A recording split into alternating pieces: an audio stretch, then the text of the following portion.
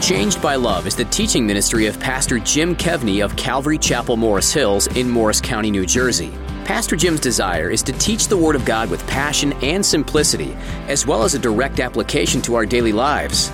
Despite the fact that we live in what's known as a connected world, you probably know many people are incredibly lonely. Yet Jesus doesn't want us to be lonely. Jesus wants us to be connected to Him in the Bible and to one another in His family.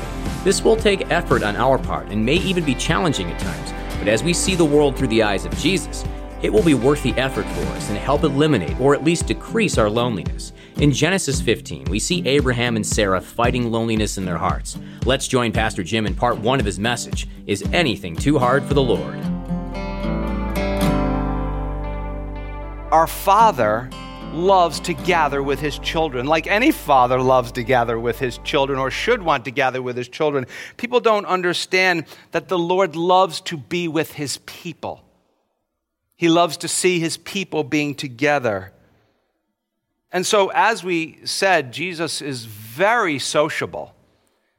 And Abraham opens up his tent, his home, opens up his heart, and the Lord is more than willing. He says, will you stay with me? And will you be with me, Lord? And the Lord says, hey, I'm in, bro. I'm here, man.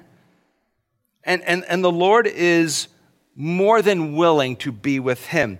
You know, there's a verse that we repeat a lot, and I think that we've just portrayed it, and this is the risen Christ speaking, and he says this, Revelations 3:20, "Behold, I stand at the door and knock. If anyone hears my voice and opens the door, I will come into him and dine with him and he with me." That's really what this means. Like, Jesus wants to come in to be with us. And so the question, the soul-searching question becomes, will we let him in? And let me even make it more personal. Will you let him in? Will I let him in? Is Jesus, again, I know this is a soul-searching question, is Jesus a welcomed guest in your heart? Or is it only when you want things from him? And not maybe when he wants to talk to you about serious things. Verse 6 says, so Abraham hurried. I love Abraham's sense of urgency. I think that's one thing that, you know, with our Christian jargon and our Christian lingo, we lack sometimes a sense of urgency. You know, people are like, well, hey, what about that, man? Are you doing that? I'm just waiting on the Lord. You know, what about that? Are you doing what you're supposed to do? Oh, I'm praying about it. You know, it's like, what? Waiting on the Lord is what? It's what we're doing when we're waiting to do what God has promised. It's not procrastinating on everything. Now, there's some things we legitimately are going to have to wait on, but a lot of other things we're not going to have to. So Abraham hurried into the tent to Sarah and said, quickly, make ready 3 measures of fine meal, that would be flour, knead it and make cakes or make bread. And Abraham ran to the herd, took a tender and good or choice calf, gave it to a young man, and he hastened to prepare it. What happened to a morsel of food? This is like a feast he's making. I guess he's going to get Jesus and the angels so tired, they'll be like, oh, I can't move. I'll stay here longer, right? But no, this is a full-on meal. So he took butter, verse 8, so he took butter and milk and the calf which he had prepared and set it before them. So what's Abraham doing? He's serving them, and he stood by them under the tree as they ate. So they're eating, and what's Abraham doing? He's watching. He's watching them eat. He is the servant. He is the waiter. This is typical hospitality in this part of the world.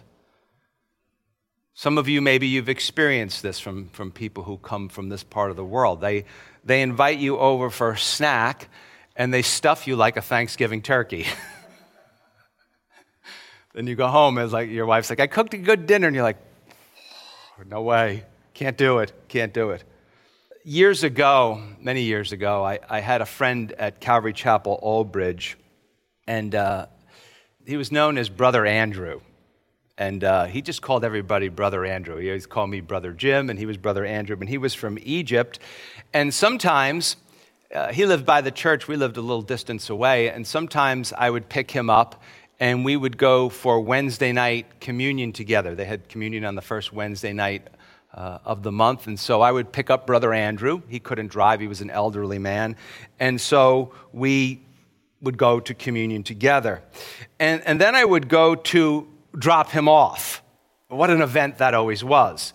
Now here we have, it's after 9 o'clock. He would like to hang out and talk. And he was retired. I used to get up at between 4 and 5 back then. Still get up a little bit later than that. Not much right now, but just you learn habits, and that's what you do.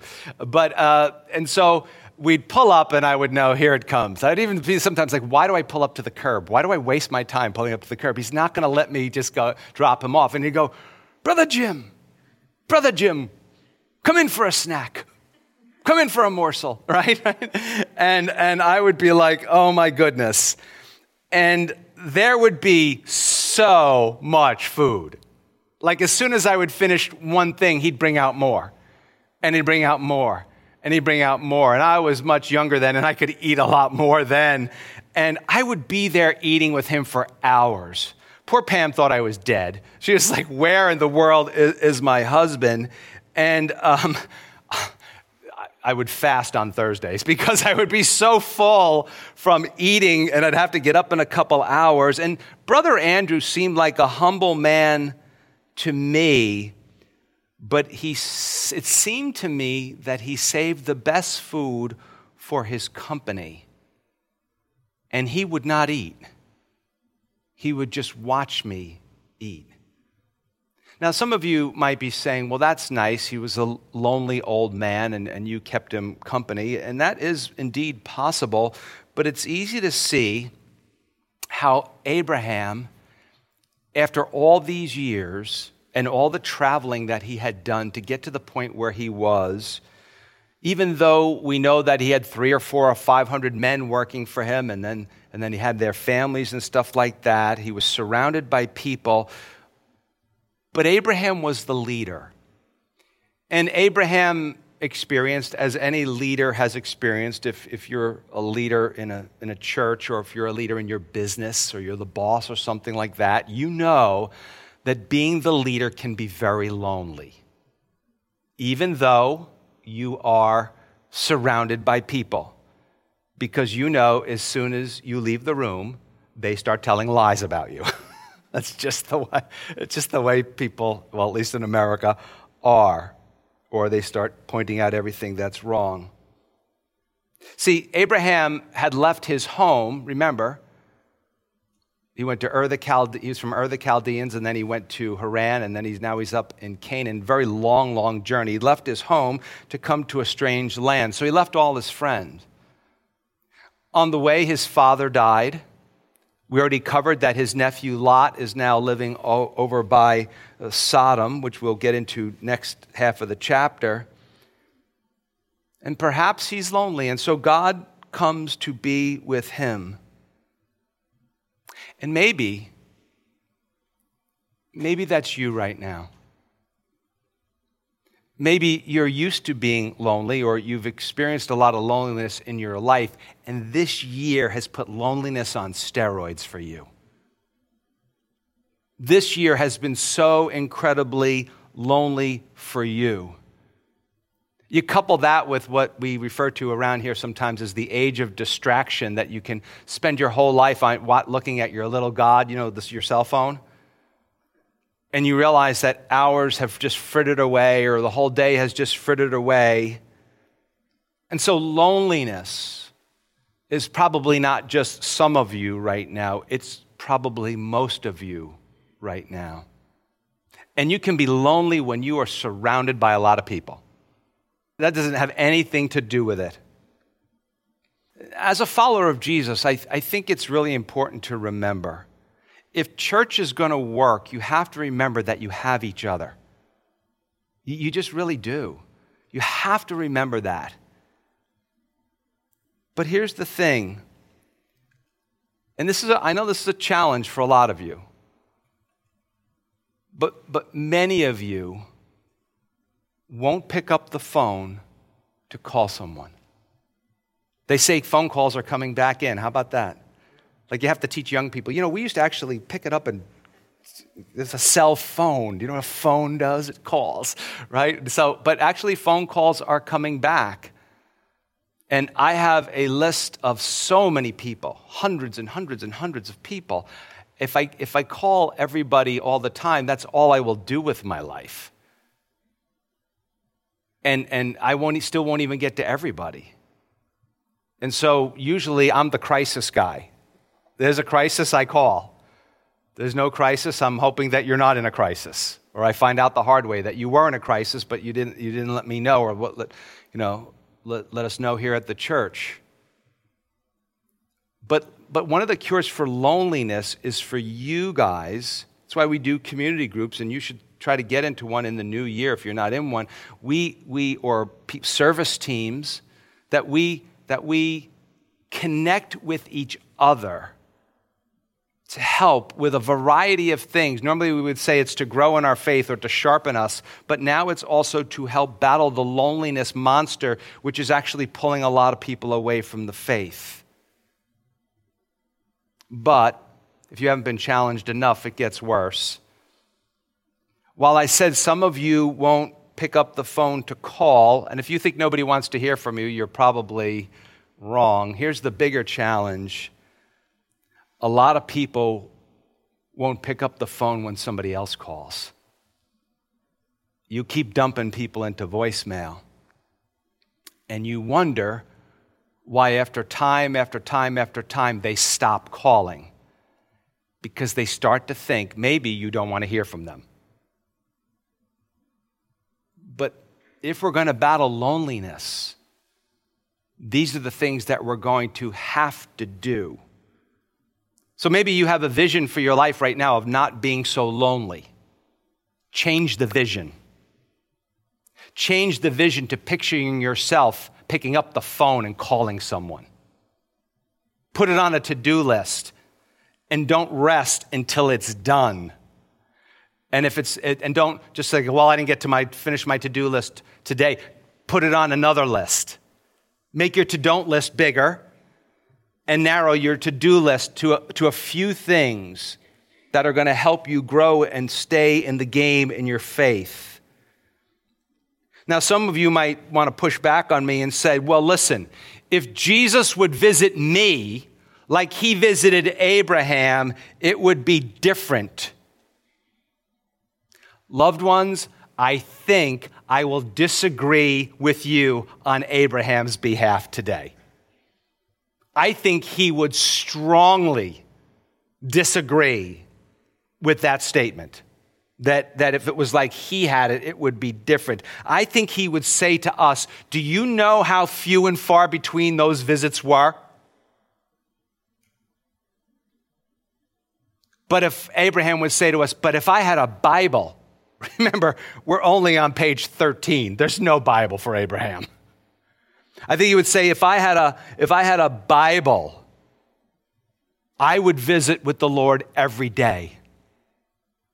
I would visit with Jesus every day. I would want to experience his presence and his love and his friendship and his honesty. I would want to experience that every day by meeting with him in the pages of the Bible. That's where we meet the Lord, in the pages of the Bible.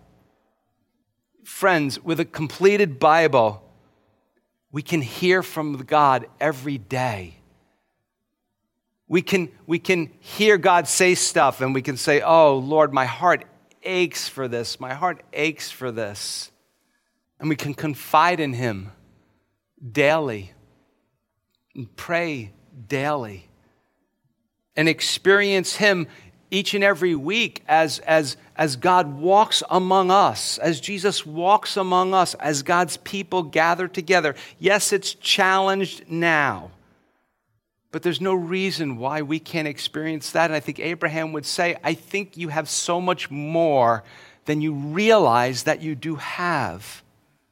In verse 9, being a good friend, the Lord rocks the boat and challenges their friendship and ours as well. He says, then they said to him, where is Sarah, your wife? How did they know her name? So he said, here in the tent. And he said, this is the Lord speaking, I will certainly return to you according to the time of life. And some of your versions make it a little easier to understand about this time next year. And behold, remember, behold, something special is coming. Here it comes. Drum roll, please. And behold, Sarah, your wife, shall have a son. So when I come back next year, there'll be a boy. Then we get a little, the narrator tells us something. Sarah was listening in the tent, or at the entrance to the tent, which was behind him. Who's him? Now, him would be the special visitor. Verse 11, now Abraham and Sarah were old, well advanced in age, and Sarah had passed the age of childbearing. Therefore, Sarah laughed within herself, or she laughed to herself. It's you know how you do that. Saying, after I have grown old, shall I have pleasure, or shall I have this pleasure or delight? My Lord, my master, some say, that's what she called Abraham, Lord or master, being old also. Now, many of you know this. I've been trying for years to get Pam to call me Lord or master. She always says no, to which I said, Sarah called Abraham Lord and master. To which she not so lovingly says to me, you're no Abraham. and I hold my tongue because I've read James chapter 3. And I say, yes, you're right. I don't tell people you're my sister and not my wife and you're free, up for grabs. So, no, but that's just expressions for the day. Verse 13, and the Lord, Yahweh, said to Abraham, why did Sarah laugh, saying, shall I surely bear a child since I am old? Some of your versions say, why did she laugh, saying, can I really have a baby when I'm old? Now, she laughs to herself, and the Lord knows her heart. Yeah. Really good if good stuff's going on in your heart, isn't it? How about if bad stuff's going in your heart? Ooh, not so good. Not so good. By the way, this side note, this is one of the really great reasons I like reading the Bible is God shows you a lot of the stuff that's in your heart, and it's a great moment to stop and talk to him about it. And be like, sorry, man, that's there. Please help me get rid of that. So lunch is over. It's time to chat. Abraham says, Lord, this was great. Oh, it's great. We'd love to have you come back again. The Lord says, Abraham, sure. Don't you remember chapter 17? Once again, I gave you again that promise of a son. I'll come back in a year to see your baby. You'll have a baby then, a son. Sarah's eavesdropping. Why is she doing that? She's eavesdropping and she laughs at the idea. Why does she laugh? Why does she laugh? We're not told. I mean, was she surprised? Maybe. Well, you know, the promise was so big in chapter 17. I wonder, is it possible Abraham didn't tell her what God told her? Men, listen up. Married men, listen up. Married women, cover your ears. Married men, listen up. I know many men who lie to their wives. I know many men who tell half-truths to their lives or omit key facts to their wives. That is sinful.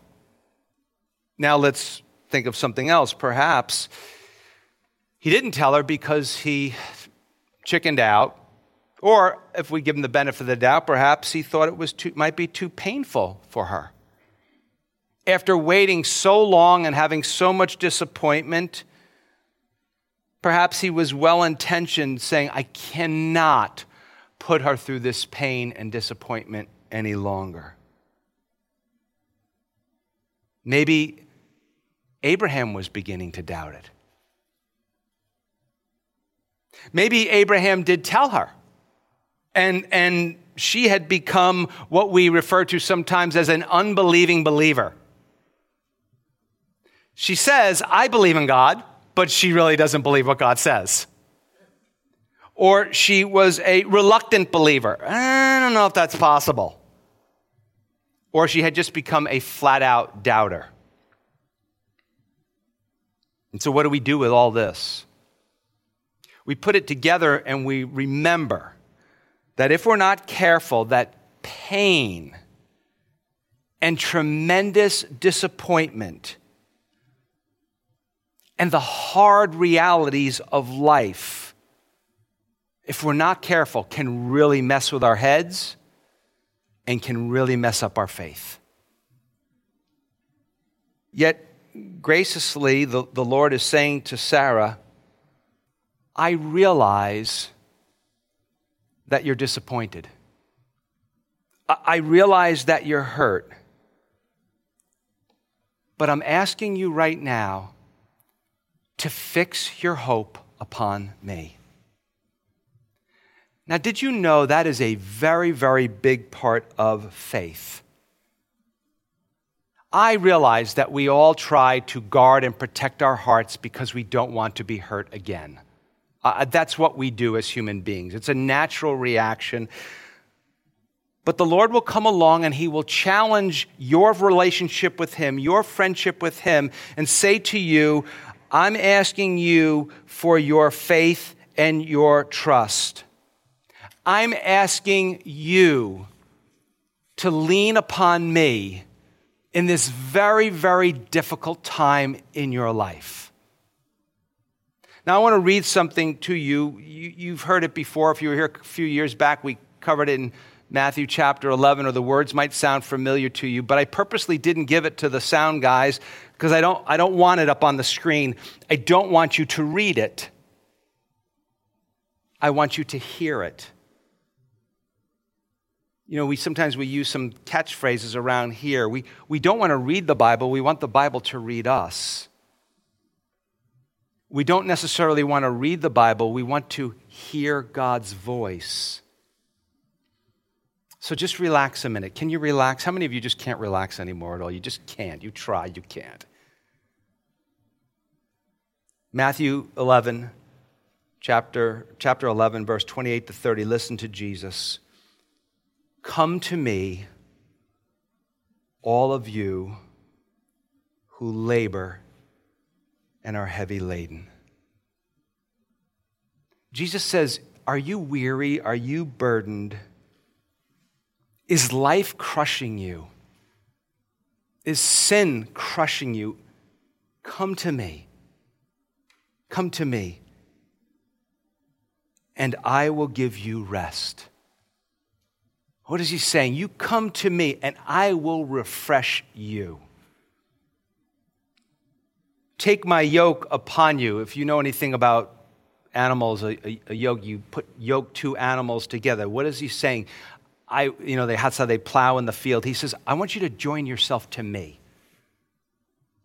Take my yoke upon you. Join your life to me and learn from me, or learn about me, for I am gentle and lowly in heart, and you will find rest for your souls. Not incessant busyness, you'll find rest. In other words, you'll find refuge for your tired, busy, weary, burdened heart. For my yoke is easy, he says, and my burden is light. What is he saying? You're not going to have to carry the whole world on your shoulders, because I am going to be there. I'm going to help you carry it because we're yoked together. And when you fall down, I'm going to pick you up. And if I have to put you on my back and carry the whole thing myself, I'm going to do it. And so here with this doubting couple, Abraham's like, oh gosh, Sarah heard what he said. Sarah's laughing. This is not going to happen. In verse 14, the Lord comes to all of us with a question: is anything too hard for the Lord? Is anything too hard for the Lord? One more time. Is anything too hard for the Lord? Right now, in this moment in your life, how do you feel about that? Don't answer it yet. Is anything too hard for the Lord? At the appointed time, again about this time next year, I will return to you according to the time of life, and Sarah shall have a son.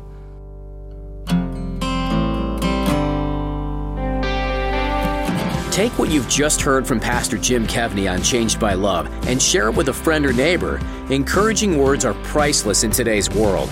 Pastor Jim relies on your prayer and support each day to reach thousands of people just like you. You can also find other ways to team with Changed by Love on our website at changedbyloveradio.org, or you can call 862-217-9686. We are called by His name to change the world, and we are stronger together than we could ever be apart. You and Changed by Love with Pastor Jim Kevney of Calvary Chapel, Morris Hills in Morris County, New Jersey. Thank you for your support and the time you spend with Changed by Love.